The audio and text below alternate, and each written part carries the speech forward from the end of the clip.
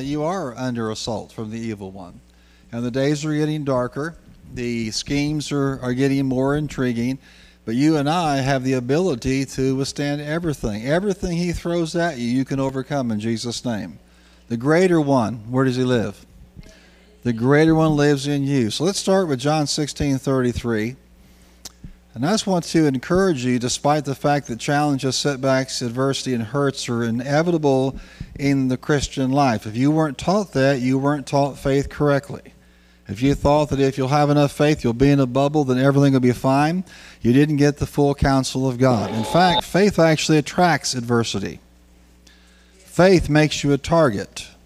And should you be anointed with a destiny and a purpose and a call in your life, and you all have them, then you, of course, are the bullseye of the enemy. And I want you to see tonight in John 16:33, I have told you these things so that in me you may have peace. In this world you will have what? You will have tribulation or trouble, but take heart. Shout that out. Take heart. Say it again. Say, take heart. Take heart, I have overcome the world.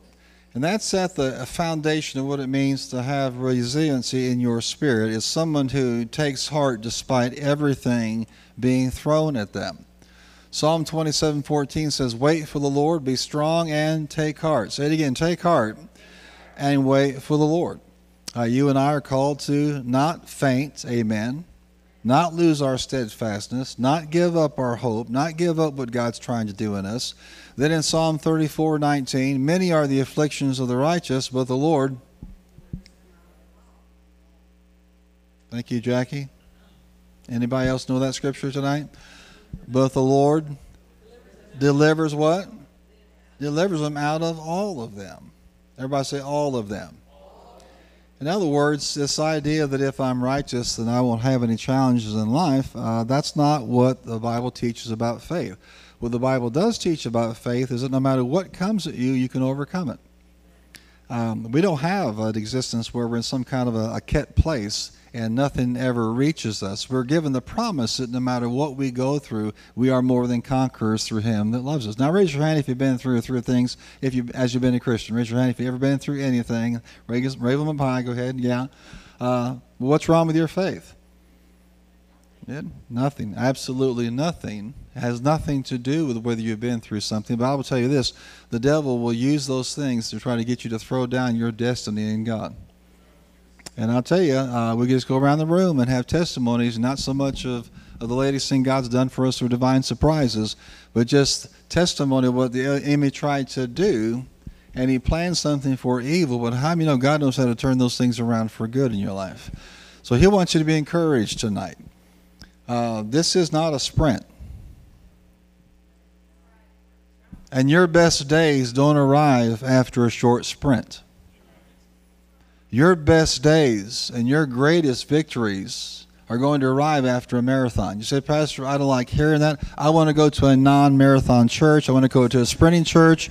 I'm tired of this nonsense. Hang in there and just around the corner. Praise the Lord. Keep fighting. Well, that's what the Word teaches.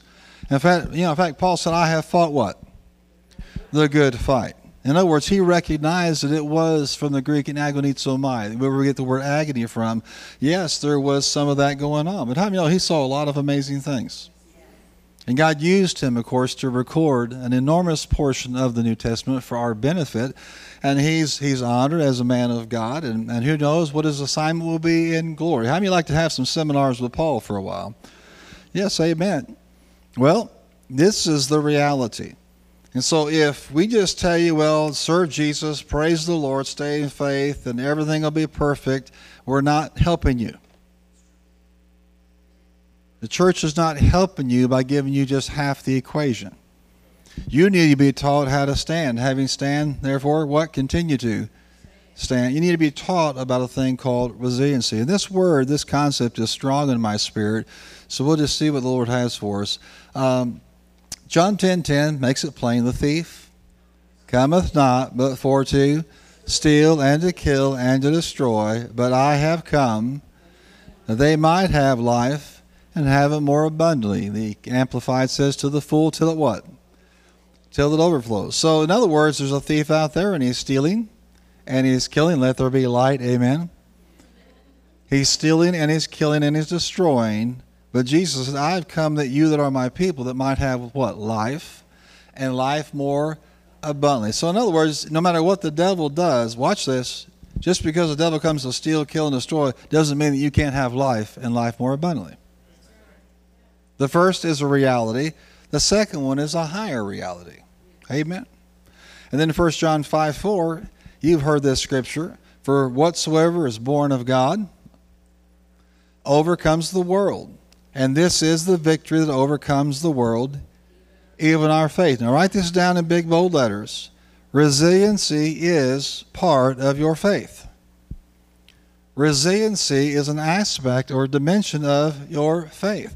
And I'm not just talking about hanging on for dear life, because Jesus is coming back one day. I'm talking about the ability in your life to withstand gale force winds and every assignment of the enemy, every lie of the enemy, every pothole, every hole, every trap that's been destined for you, and he continues to give you victory despite that. Sometimes it's not just circumstances or generic things that happen, but how do you understand a lot of the problems that come into your life come because of people? Amen? Now, I don't like when animals don't do what I want them to do, when they make a mess or whatever. But I have never, we had Princess all those years. I never had Princess undermine me one time as a pastor. Not once. Never got on social media. One character that was at Murray State for a while actually set up a website just to try to debunk the things that I teach. And, it's easy when you just pull something right out of a message without actually listening to it.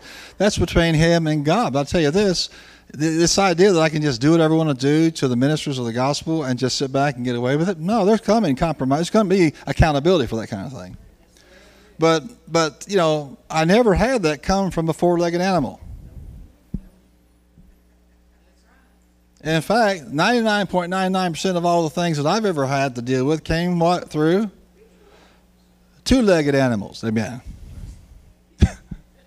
Say it with me, people.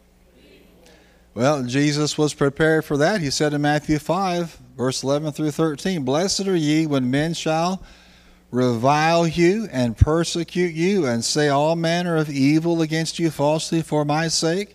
Rejoice. Yes, that's exactly what I feel like doing. When you're mistreated or somebody's talking ugly about you or undermining, oh yes, praise the Lord, hallelujah, that's my first thought. I will confess that one day that will be my first thought. At least I'm on the radar of the first thought. But that's not always my first thought. My first thought goes back to the spirit of slap sometimes. Amen. And you know what I'm talking about. So whether it's some adversity, some loss, some option of the enemy, or some intrigue, there are a lot of people that are better at yielding to the devil than they are at yielding to the Holy Spirit. And some of those people will be tools of the enemy. And you have to realize that behind all that is whom? The one that comes to steal and kill and destroy. And if you make it about personalities, you're going to make a mistake. If you make it about flesh, you're going to make it a mistake. And you're not going to be able to develop this thing called resiliency in your life that's required for your faith to be effective. See, I've watched for years now, and I've been in this long enough to know that it's not every time you see somebody believe God for something and it doesn't happen or maybe go sideways, it's not because they didn't necessarily believe what the Word said. There are other factors involved in this. We have been taught, for example, that if we come out of love, what's going to happen to our faith? Faith works by what? By love. And we undergird, of course, our faith with patience. But if we do not hang in there over the long haul, a thing called resiliency, it's not going to be necessarily a faith failure. It will be a resiliency failure. We're not just called to believe God for a week. Well, Pastor, I tried this for a month. It didn't work. Well, praise the Lord. Aren't you special? I tithed for 3 weeks. It didn't work. Didn't change anything. No, that's not resiliency. Say this with me again. Some of my greatest victories are coming after a long time. I'm so glad I came here tonight, Pastor. Praise the Lord. Pastor said after I run 5 marathons, then I'll get the victory. No. You need to know how to stay resilient over the long haul. And a lot of people just don't. I mean, some make it for a few months, some make it for a few years, some even make it for a decade, whatever. But sooner or later, they'll throw down their faith, they'll walk away from the things of God, they'll walk away from their assignment, they'll walk away from the people they're supposed to be living this faith life out with. And yes, it does matter where you go to church, because God is the Lord, you are not. Say it with me, Jesus is Lord. This malarkey that says I just can go anywhere and the church should just put up with it and that's just the way it should be, I can go anywhere I want to. No, last time I heard, you're supposed to be dead. Can I have a better amen than that? You talk about a return message. How about return to lordship? We're supposed to be doing what he tells us to do. But there's an entire mass of people out there that write their own rules in every area of life and then wonder why they aren't living God's best. Look at somebody and say, he's in charge. He's better at it than you. How many know God's been managing longer than you? He's got more experience. And he knows you better than you know you. Yes, he does. So whatsoever is born of God overcomes the world, and this is the victory that overcomes the world, even our faith. Blessed are ye when men shall revile you and persecute you, and shall say all manner of evil against you falsely for my sake. Rejoice and be exceedingly glad. For great is your reward in heaven, for so persecuted they the prophets which were before you. So what you're seeing here is a great theme in Scripture telling God's people that they have to be resilient. Didn't Jesus say, and he who believes till the end? We want to believe a week or a month or 6 months, and if nothing turns around, then we want to just go out and find something else. No, we found the answer. His name is Jesus. Amen? We know the truth. It's called the Word of God. We just have to prepare ourselves mentally and spiritually for the long haul. Many today, in response to the challenges, become quitters. They get bitter. They're complainers and bellyachers. And many of them take on the victim mentality in life. If you've done that, you're not resilient. Anybody can do that. Anybody can quit. Say it. Anybody can quit. Anybody can get bitter. Anybody can get put out. Amen. And anybody can walk around playing the victim card. You know, I've noticed something about people who do that. They don't accomplish much in life. They've already decided that I'm the victim and that's all that matters, and woe is me, and help me, and give me, and pay me, and do this for me. No, that's not who changes this world for the better. Amen. Saying I'm a victor, not a victim. I also notice these people, they manifest a spirit of insecurity all the days of their lives. And I'll tell you this, a spirit of insecurity is a manifestation of the spirit of fear. And basically, it's probably the most pathetic and foul spirit that I have witnessed in all the years of ministry. Because this person is not able to enjoy life. Because everything about life and whatever God is doing in your life or what God has given you, they feel less because of what God is doing in you. John Maxwell used to tell this story about a pastor who went to help out with some counseling, some coaching, and he got to his church, he got up on the platform, and there was a circle behind the pulpit, on the floor, on the carpet, an actual circle. And Maxwell just kind of looked at the circle and looked at him. He goes, what on earth is that? He said, that's my circle. Nobody gets in that circle but me. And Maxwell realized, you know what? He's got his work cut out for him with this guy. That was his circle. Well, first of all, it's not his circle. It's not his church. It's not his platform. It's not his pulpit. But what spirit could possibly drive somebody to not want anybody else in that circle? Insecurity.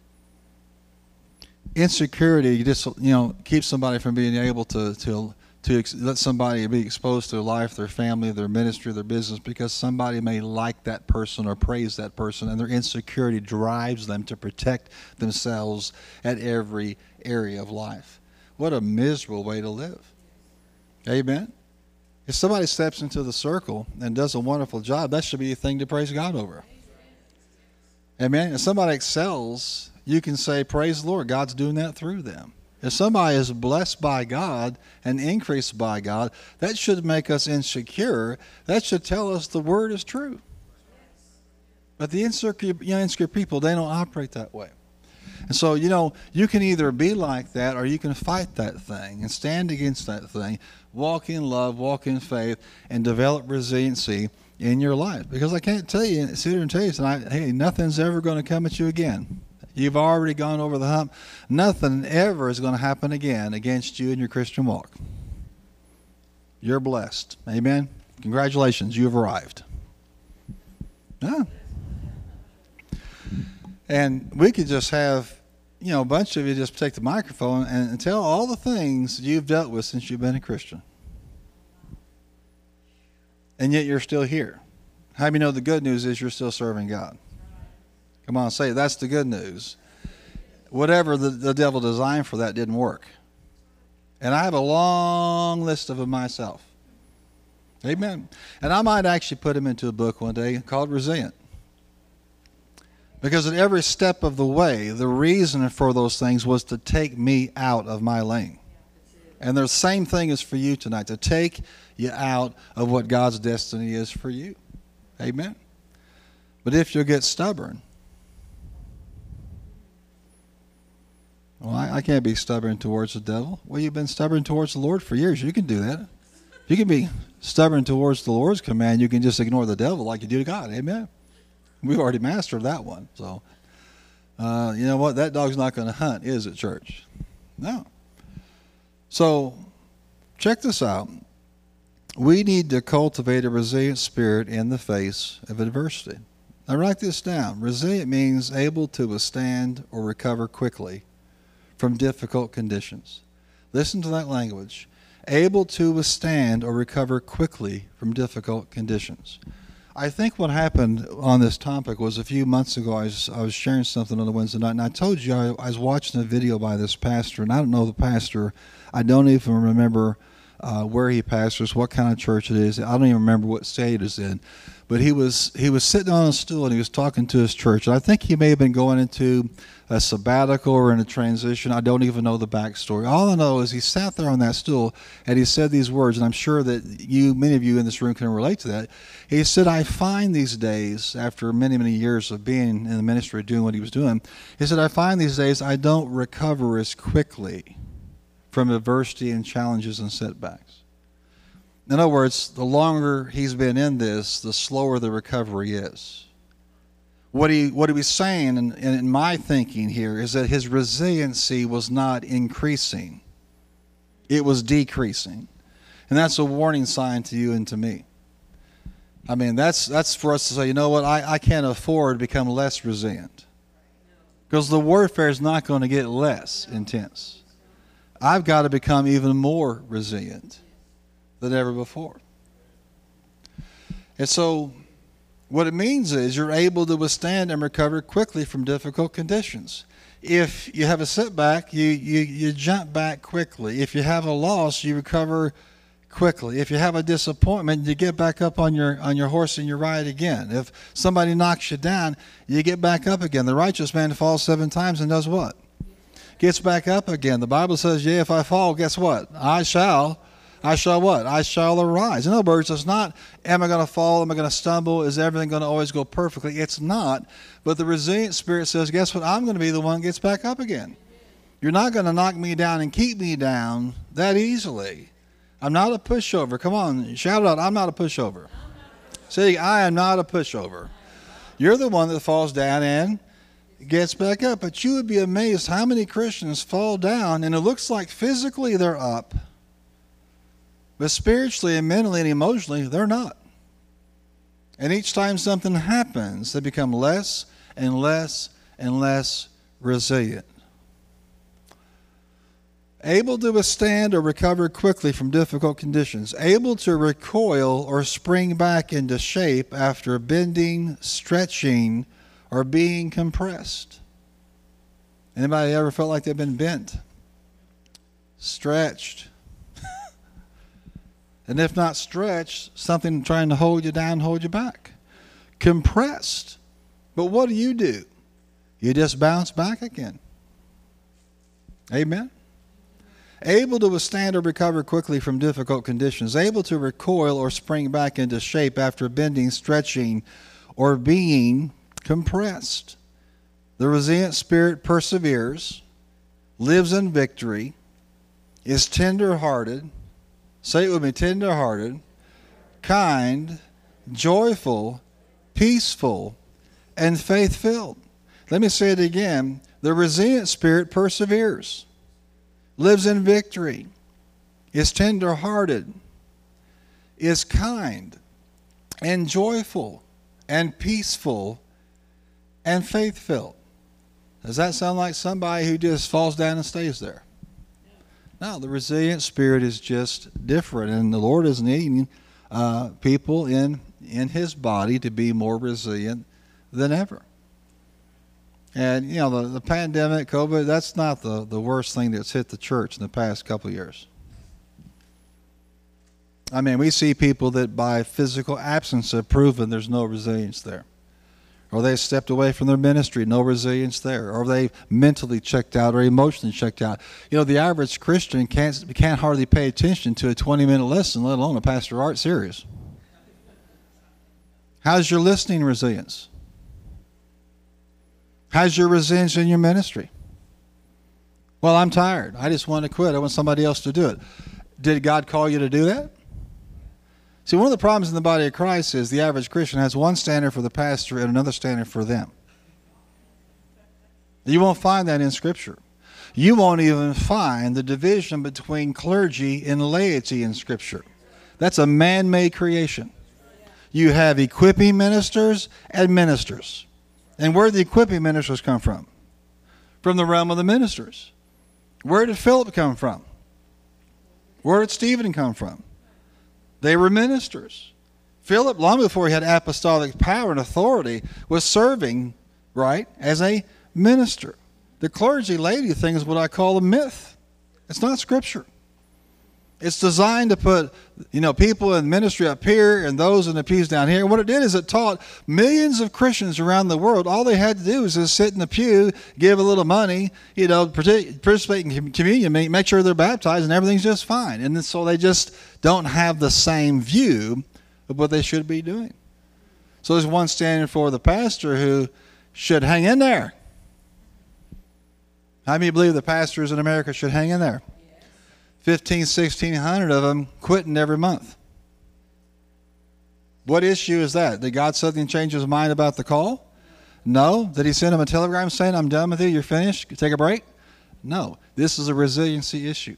And the same issue hitting those that are in full-time equipping ministry are hitting people in the pews all over the country, and particularly the Western church. Now, what you have to do is say, you know what, I'm called to something, I'm going to stick with it. Come on, say, I'm going to stick with it. Come on, say it boldly, I'm going to stick with it. You know, you need to make up your mind that nobody, no thing is going to pull you out of what God has assigned you to do. Say, well, you know, if I see all these things come to pass and see all this fruit and see all these victories and see all these blessings, well, maybe I'd hang in there. You don't understand that oftentimes the biggest and most explosive blessings and victories come after you've been resilient for a long time. Now, by that definition, there's some folk up in this here church getting ready to see some major breakthroughs in their lives. Because I've been here long enough to be able to tell who's resilient and who be not resilient. Amen. And all I know is it honors Him and blesses His heart. You don't think He doesn't know what's been thrown at you? You don't think He doesn't have a clue what's been done? You think He approved of that stuff? And yet He's looking at you and saying, okay, watch what happens when a servant of God goes through something and they won't quit. They maintain that resiliency. You're just setting yourself up for amazing things. Amen. Come on and say it. My best breakthroughs, my biggest victories, my biggest blessings are coming up. They're in front of me, not behind me. You say, well, can you tell me precisely, Pastor, when that's going to happen? Sorry. Don't have a clue. All I can tell you is if you look at Scripture, the people who demonstrated resiliency, sooner or later, God gave them great breakthroughs. Amen? And in this teaching, we'll go through some of those. Watch this now. Nothing indicates spiritual maturity more than to be stretched to the max and snap back. Nothing. To get attacked and yet you continue. To fall down 100 times but you get back up again. Come on, say, I've been stretched to the max, but I snap back. Some of you are thinking, Pastor, I believe I've lost some of my snap. I need to get it back. Stretched to the max, and yet you what? You snap back. And maybe some of you tonight that have been serving the Lord, maybe not as long as others in this room, you say, wow, this is so encouraging. Praise the Lord. I'm about to get hammered. Praise the Lord. Now I'm going to have to endure for a long time. Well, you know what? God has just been very gracious to you to fill you with revelation knowledge about this. So when you find yourself stretched, you remember those words and you don't quit. Come on, say it cannot be defeated. And I will not quit. Saying I cannot be defeated. That's scriptural truth. And I will not quit. So how are we defeated? Only if we will to quit. Nothing indicates spiritual maturity more than to be stretched to the max and snap back. Nothing indicates spiritual maturity more than resiliency in your life. Now, I didn't say that you're happy about all the stuff that goes on. You're not jumping up and down when something goes sideways. But yet, you maintain resiliency. That is spiritual maturity. Amen. And a lot of people never get to the place where they can demonstrate maturity because they go through some things and that's it. Well, here's a secret for you. Let's say you throw down your faith and walk away from the promises of God. You're still going to get hammered in this world. You're just not going to have the outlet and support for the things that you do go through. You think there's somehow an escape hatch that if I don't serve God, everything's going to be fine? No, it's going to be 10,000 times worse. You're not going to have the solution. You're not going to have the way into victory at that point in time. So let's just take this a little bit further tonight. Say it with me. I have a resilient spirit. I'm not a quitter. I'm not bitter. I'm not belligerent. I don't throw it down. I don't fail to get back up. In Jesus' name, I have resiliency. Yes, amen. Why is resiliency so important? First of all, it sustains you when you face adversity and challenges. When there is nothing else to sustain you, resiliency will. Look at somebody and say, you've come too far to give up now. Come on, tell them you've come too far to give up now. It sustains you when you face adversity and challenges. You've praised all you can praise. You confessed all you confessed. You've done all you could do, what you know to do, and yet you're still in a situation. What do? You continue because you have a thing called resiliency in your spirit. Number two, it keeps you from losing heart and quitting. If you don't quit, you don't lose. Say it, I'm not a loser because I'm not a quitter. If you don't quit, you don't lose.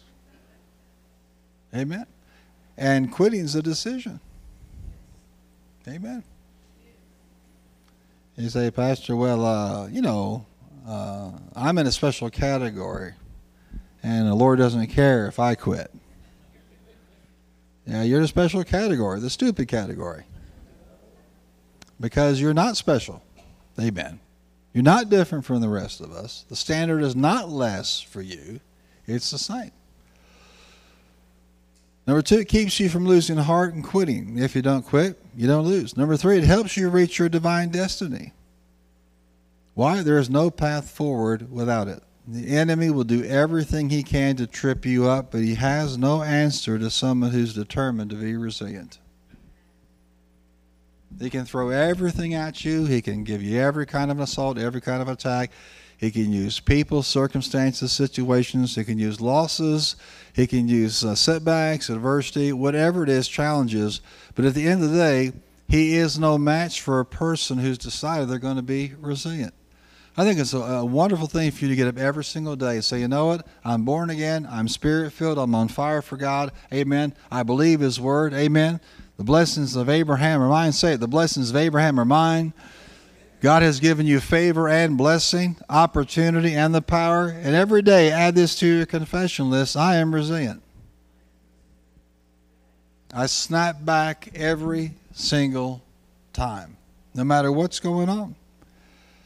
There is no pathway to fulfilling your destiny without resiliency. It's just not going to happen. Number 4, it encourages others when they see your steadfastness. That's what we need more of in the body of Christ. People who just won't quit. And it can't just be certain people in full-time equipping ministry. It's got to be in the seats. Can I have an amen? It's got to be in the body of Christ as a whole. And when you see somebody just go through all kinds of garbage, and some of you have been in ministry, or you've been around us, for example, because of the position that you're in or because of the call of God in your life, and you've seen a lot of the things that full-time ministers go through. And so you can see that, and you can tell whether there's resiliency or not. And if you look at it carefully, you'll realize that what God is building in his people to stand is very important. And it actually has an encouraging effect on the people that can witness that. So when you stand, it encourages other people. Instead of what? Failing in the day of adversity. The Bible says if you faint in the day of adversity, how small is your strength? Adversity, challenges, setbacks, that's not even an option. It's going to happen from time to time. But what we need are people that are made up their mind. You know, I'm just going to do what God's called me to do. And you don't go around saying, hey, look at me, I'm resilient. Look at me, I'm resilient. You just live out a life of resiliency. When somebody looks at that, they're encouraged. If so-and-so can do it, then I can do it. Come on, give me a better amen than that. If they can do it, so can we.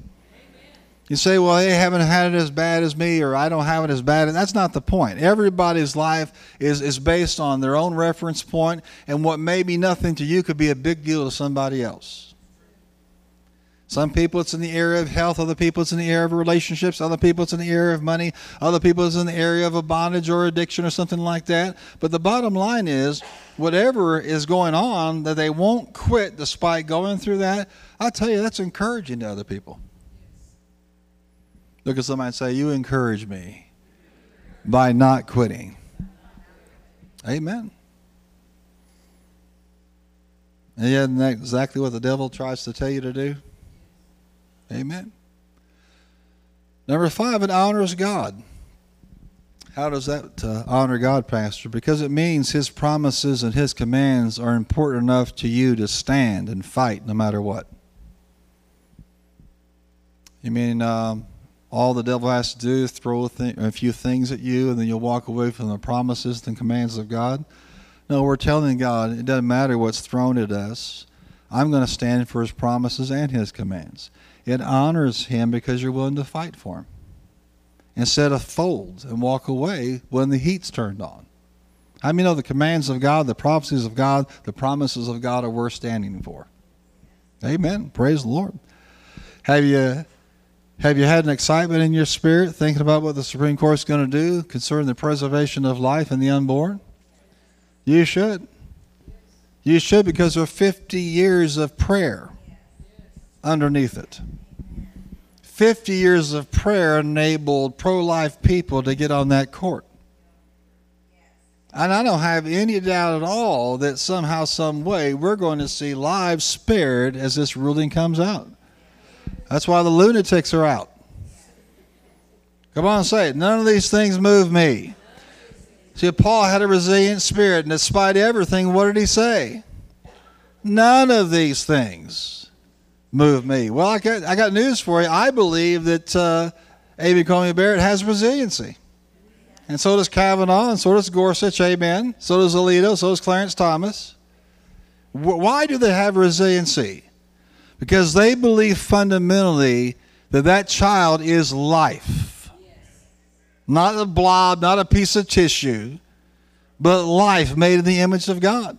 And when you have that kind of conviction, it builds into you resiliency. So if they think they're going to do some threats on life or some parades of wackos through their streets or by their houses, if they think that's going to shut them down and melt, they're crazy. I believe every one of them know they're here for such a time as this. Amen. So yes, pray for their safety. Pray for their welfare. Pray for some politicians to grow spine. Threatening any judge under any circumstance at any level should be something that anybody with a brain should come out and say that's wrong and shouldn't be done. And yet they're not doing it. So all they care about is their way and power.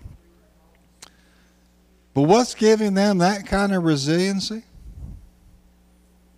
They believe the commands and the promises of God.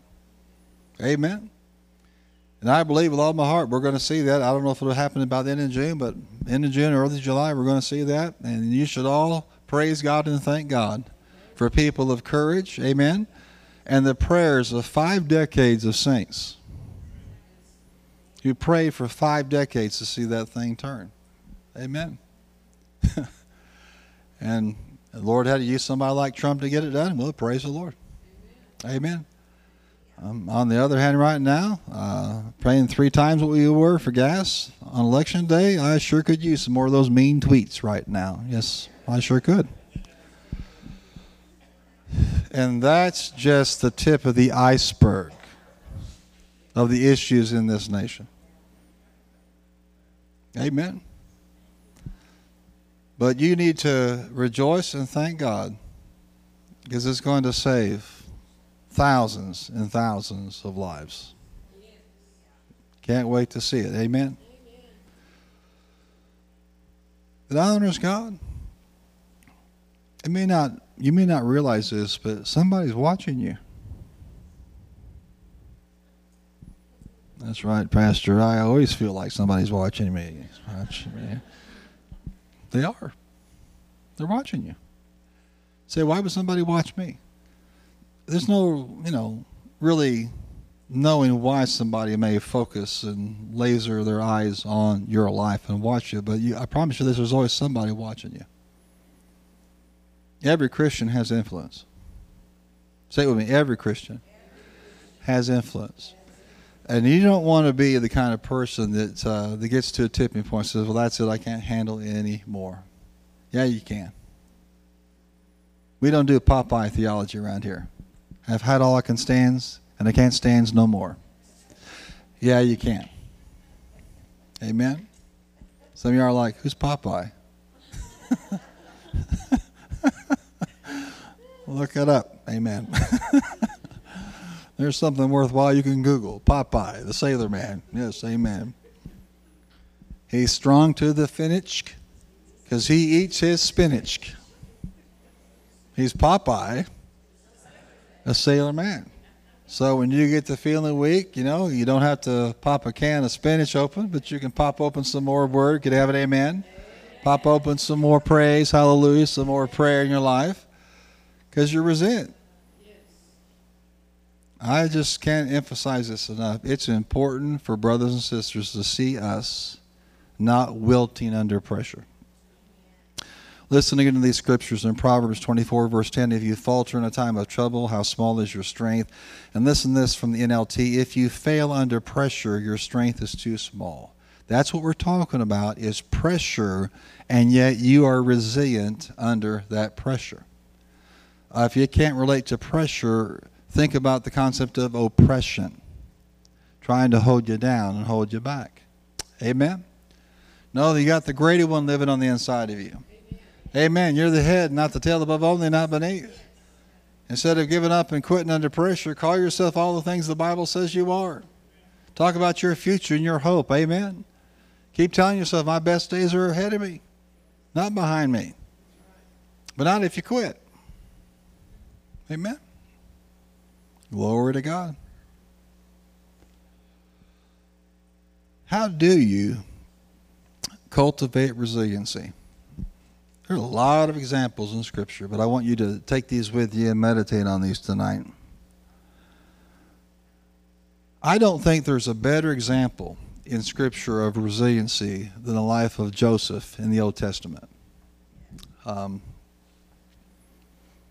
What did the kid do wrong other than just maybe gratuitously share his vision and his dream?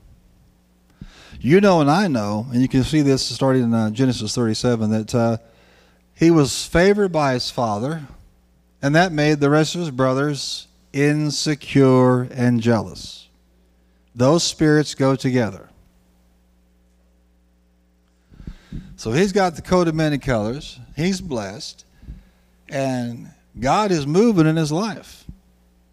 And he's having these dreams that depict him in a position of power and authority, not just over his brothers, over his mom, over his dad. And somehow they didn't need a book on dream interpretation to get the message. Which is interesting when you think about it. How do they all get the right interpretation? And they hated it. And hated him all the more. They should have stopped right there and said, how come we all get it if this is not God? But that's not what happened. He goes out there to see how his brothers are doing, and they decide they're going to conspire to take him out. And Reuben says, no, we're not going to do that. We're going to throw him down here in the cistern, because Reuben was thinking, when they're not looking, I'm going to get him out of here and get him restored to his father. But in the meantime, guess what the brothers did? They sold him into slavery to the Ishmaelites. Watch this, for a whopping $160 of silver. That's what his life was worth. About 8 shekels, $21 and something is the current price of silver. $160 in present day silver value for this boy's life. Ishmaelites don't hold on to him. They sell him to Potiphar. Potiphar turns everything in his household over to him, and guess what happens? Everything Joseph touches is blessed. See, when you have a resilient spirit, if you'll just stay in the right spirit, God will continue to bless and use you in a powerful way. He's just minding his own business. Come on, say it, minding his own business. And Potiphar's wife comes and hits on him. Now, I wasn't born last night under a rock. I know that's probably not the first person she hit on. It may have been the only one that didn't respond correctly to him, the way she wanted. And so what does he do? He runs. And what does she do? Accuses him of rape, and he's thrown in prison. And it all started with a coat of many colors and a dream. Is there really anything in this story that you can say, yeah, boy, he had that coming? There's a lot of things you go through have nothing to do with you having that coming. And so now he's in prison, and what happens in prison? He's still blessed. He's still anointed. The jailer turns all the administration over to him and excels. And you see he's still having encounters with God. He's still dreaming. He's still receiving understanding. And the end of the story, after his right interpretation and this situation with the impending famine, God used him mightily, both with dream and both with understanding, both with strategy. And he became the second most powerful ruler in Egypt. Now, what happened between the pit and the palace? What happened between the pit and the palace was resiliency. At any point in time, if he had balked or laid down, that story would be very different. And not just he and his family, but hundreds of thousands of people could have been dead in 2 different nations. Because it wasn't just about him, it was about who he was supposed to impact. Say it with me, from the pit to the palace, he was resilient. But the question is, how in the world could he maintain that resiliency? When you're thinking, boy, I've really gone through it to serve God, you could find somebody who's always gone through more. Come on, turn to somebody and tell them, somebody's always gone through more. Write this down. Number 1, a devotion to God. You cannot break your intimacy and your devotion with him. your praise life, your prayer life, staying in the Word. Remember the words in Isaiah 40:31, when you find yourself without strength, what should you be doing? You wait upon the Lord. In every context, in every environment, I believe he never broke fellowship with God. And how many understand, no matter what you're going through, the Bible is very plain, he never leaves you. Nor does he forsake you. A devotion. I mean, you break fellowship with him in adversity and you're not going to make it. You get out of the Word when you're going through it, you're not going to make it. You start praising him and honoring him and instead of grumbling and complaining, it really pays for me to serve God. There are a lot of Christians that think that way. First time something goes wrong, God is the first person to get blamed for the negative and the last person to get thanked for the good things. You break fellowship and you're not going to make it. It's the foundation of your resiliency. Number 2, a vision for your destiny. The picture from God of what you see yourself doing or being. He never let that go. Don't let the devil cause you to lose that picture, that inner image of an eager expectation. You hold on to that picture of what God has called you to be or do. It could be as simple as you seeing yourself, getting people healed, getting them delivered. It could be a certain kind of ministry. It could be a business enterprise. It could be anything. It could be an educational degree. You hold on to that vision because that will help you maintain resiliency when things don't go perfectly in that situation. And it never does. You may not be thrown into a pit, sold into slavery, accused of rape and thrown in prison. But whatever is going on is designed to get you to throw down your destiny. That's why you go back. I could just see Joseph sitting there in jail. You know what he's doing? He's rethinking about that vision. Thinking about what God has raised him up to do. The fact that this man didn't get bitter and quit is just astounding to me. Number 3, a commitment to excellence. Always be ready to do your best. Some Christians have the mentality, when I'm promoted, then I'll give God a good effort. When I'm promoted, then I'll be excellent in what I do. When I'm promoted, then I'll be faithful in what I'm called to do. No, you be excellent right now. Can I have a better amen than that? You're excellent now. You're excellent in the pit. Are you here today? You're excellent in Potiphar's house. You're excellent in jail. You're excellent wherever you are, because then when you get into Pharaoh's court, guess what? You're just going to continue to be what you've always been. Excellent. Amen. Daniel had a spirit of what? Excellence, and he stood out. I tell you, a lot of people want to see God's best in their life, but they have this mentality that, it's good enough for God and the government. No, it's not. You do it to the best of your ability.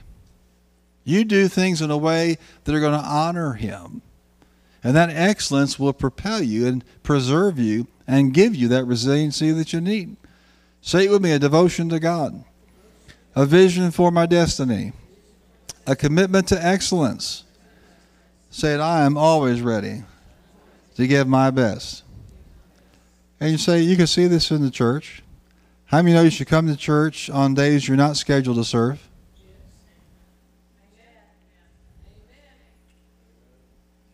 Is that an excellent mindset? I'm not serving, so I won't go. You can take it to the bank. A person with that mentality will drop off the face of the earth soon because they've lost their way. Amen? Or you come in and say, well, it's just the church, so I don't really have to apply myself and be what God wants me to be and be the best version of myself and really love on people and help people. I've said this for years. If you go to the United States Post Office and you step out of a car and you walk up to the door, there'll be several people there holding the door for each other, acting completely human and kind. Put those same people in a church and there's like no concept of how about being polite and kind and gracious like you were at the post office. People mailing stuff and picking up bills and yeah. And they're just, oh, hey, here's the door. Yeah, thank you so much. Praise the Lord. And then in church, slam the door in front of their face or how you doing? Grumble at them. I'm preaching better than y'all are staring at me right now. But that doesn't happen in the Wednesday night crowd. This is the overcomers crowd, right? This is the overcomers. Yeah, okay. Say it with me. I'm an overcomer. I don't do stuff like that. No, if you're going to do it with excellence. Teach your class with excellence. Show up. Amen. Show up on time. Show up early. Feed the people that are in your class. Somebody came to me one time and said, well, I have a heart to teach this particular topic to women. And I said, okay, let's pray about this and get this going. And hey, praise the Lord. After 2 weeks, there were only 3 or 4 people there. So this person just literally just disappeared. Gone. Poof. Not a word. And I'm thinking to myself, what signal does that send the 3 or 4 people who did come? Well, I'll do a good job when I have a big class. Until you change that lousy attitude, you'll never have a big class. You'll never have anything but frustration. Amen. I told you your story when Creflo was first called to the ministry. He decided to start a Bible study, and he advertised it and told other people about it. And time came for him to speak, and nobody showed up. You know what he said? He said, I preached like that room was full. He said there were tears flowing out of my eyes from disappointment. But I preached like that room was full. He said about 2/3 of the way through, somebody finally came in and sat down. And he said, I am not starting over again. And he said with his own testimony that the Lord told him, because you honor me this way, he said these words to him, you'll never preach to an empty room again. Anybody can say, I'll be faithful and excellent because I've got this. But how about to an empty room? How about doing your ministry and no one's looking and it's excellent? How about taking care of that child, changing that diaper, sweeping that floor, greeting people, loving on people, doing your ministry, having the mindset that you're not going to take me out of my ministry, devil, for nothing. I'm not going to self-retire. There's no retirement in the body of Christ. There's just born again and dead. As long as you're born again and alive, you're supposed to serve. When you're dead, you just move to a different place to serve. But once you're born again, you're a servant for eternity. What? When you're born again, you're a servant for eternity. Your service here for the time being, you may end up back here during the millennial reign. That's entirely up to your commander-in-chief. Amen. At least we'll know the person that sits on that throne knows what he's doing. He won't need a teleprompter. Amen. Yes, amen. Righteous he will judge. With wisdom he will run this place. Amen.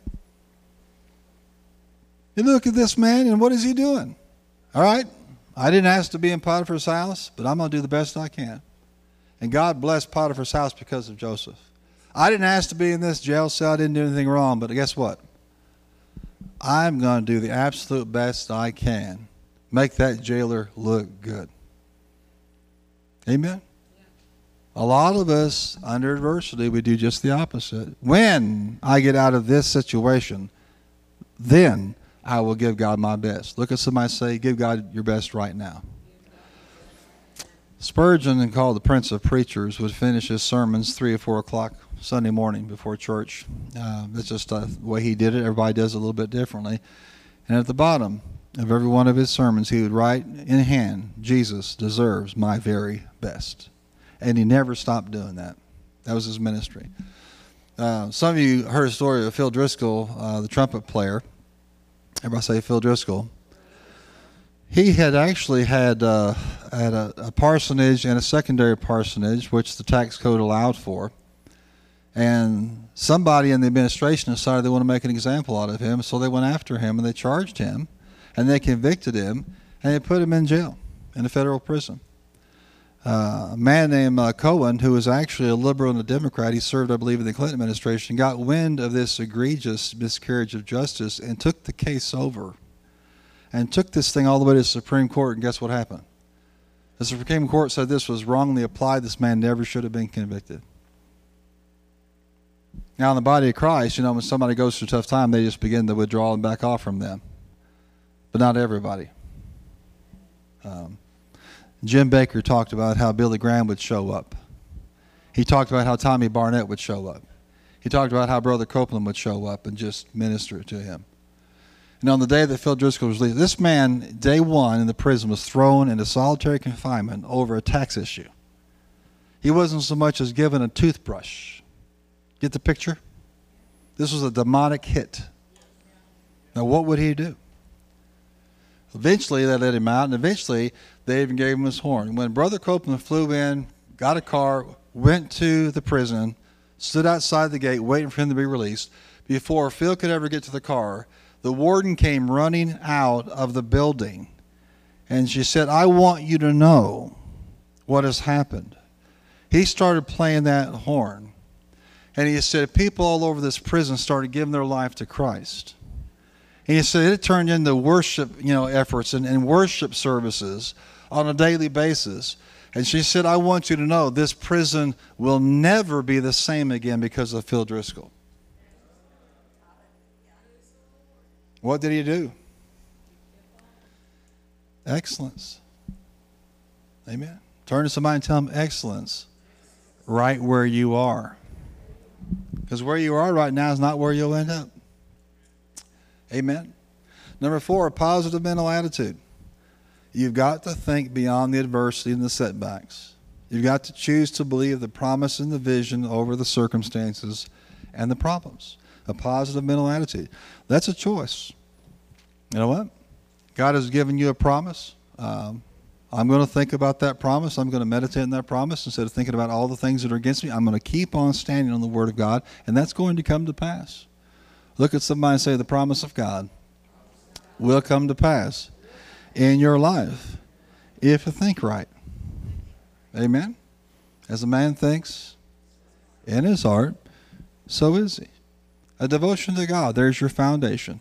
A vision for your destiny, a picture of what God has given you, what you're going to be or what you're going to do. A commitment to excellence, you're always ready to give your best. A positive mental attitude.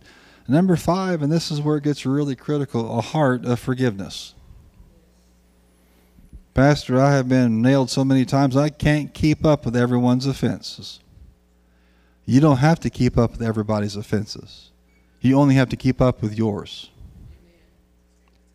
Your offenses. You've got to see this plain as day. Bitterness would have destroyed Joseph's dream. And how many opportunities did he have?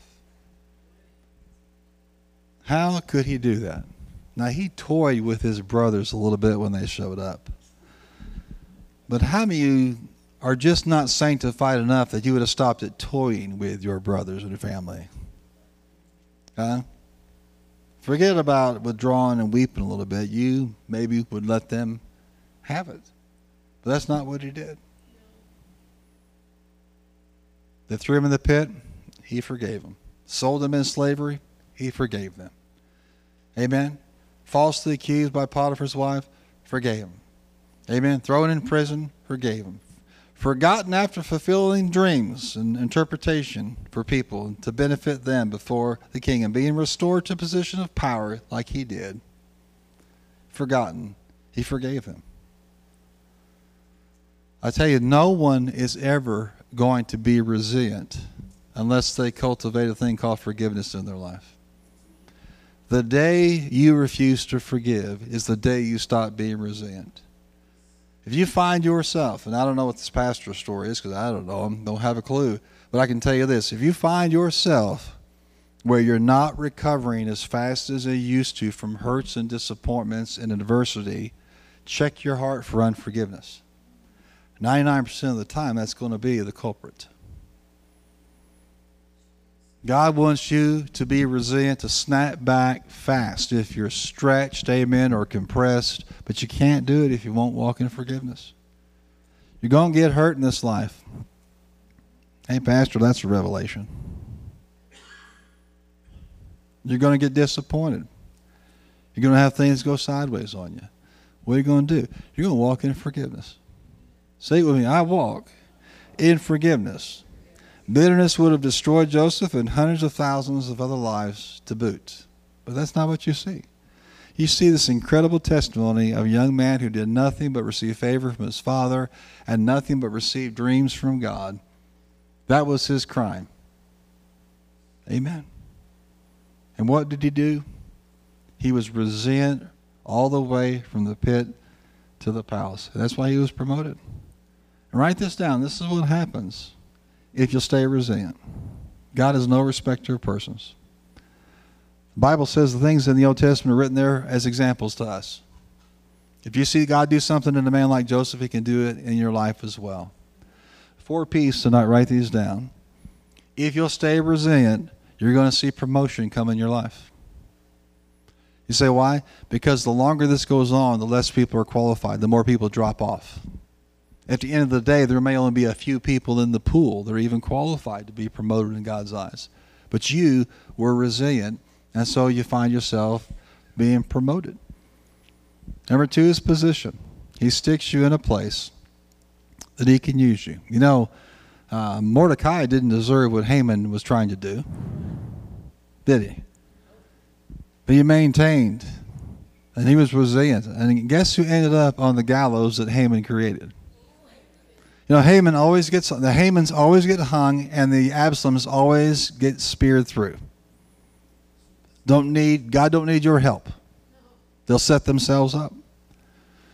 But you'll have promotion, but you'll be placed. You'll be set. How many love the idea that God sets people?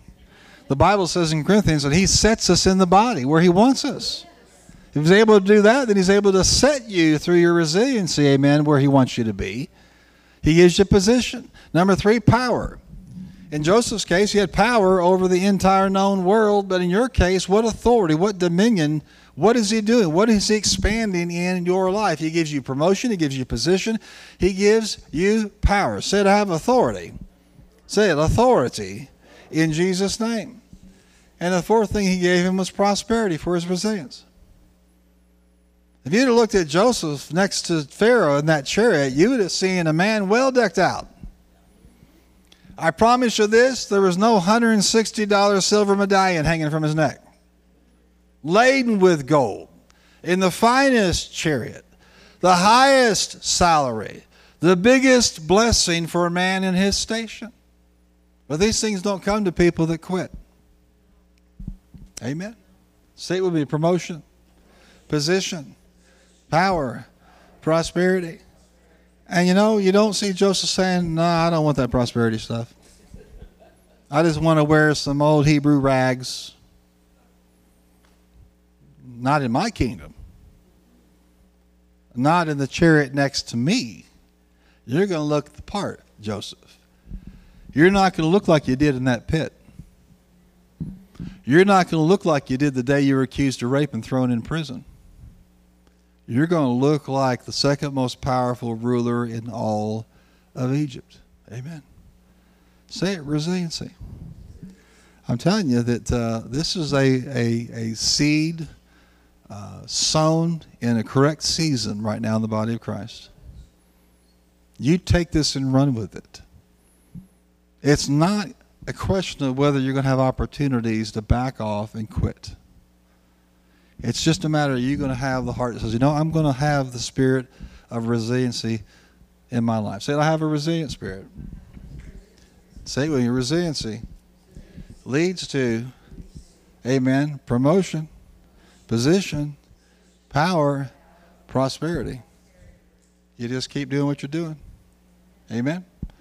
Say it with me, devotion to God, a vision for my destiny, commitment to excellence, a positive mental attitude, a heart of forgiveness. Amen? You'll cultivate resiliency, the enemy won't be able to stop you. Amen? Turn to somebody and say, you can't stop this. Say it like you meant, you can't stop this. Here's the bottom line. You know what resiliency, what it comes down to? You know what it is? It's a choice. Amen? That sounds complicated, doesn't it? I set before you blessings and curses, life and death. Now what? Now choose life. People can throw things at you, but only you can decide to quit. Amen. And if you're not being nailed by people or circumstances or losses or challenges, there's always a devil whispering in your ear. You've done this long enough. Nobody knows. Nobody cares. You're not making a difference. Blah, blah, blah, blah, blah. You should be over here. You should be over there. You should be doing this. You need to open up your mouth and tell old Slewfoot to shut up. Amen. He's messing with your resiliency, which means he's messing with your promotion. He's messing with your position. He is messing with your power. He is messing with your prosperity. He works on us each differently. He knows the strings to pull. He knows exactly what to say. Amen? But say it with me, none of these things. Say it boldly, none of these things move me. Say it again, none of these things move me. Amen? Said, I have a resilient spirit. Amen? So if we find you in 20 years, what are you going to be doing? Still doing what God's told you to do. Amen? Hallelujah. Yes, amen. Glory to God. Come on, give me a hand clap if you can receive that tonight.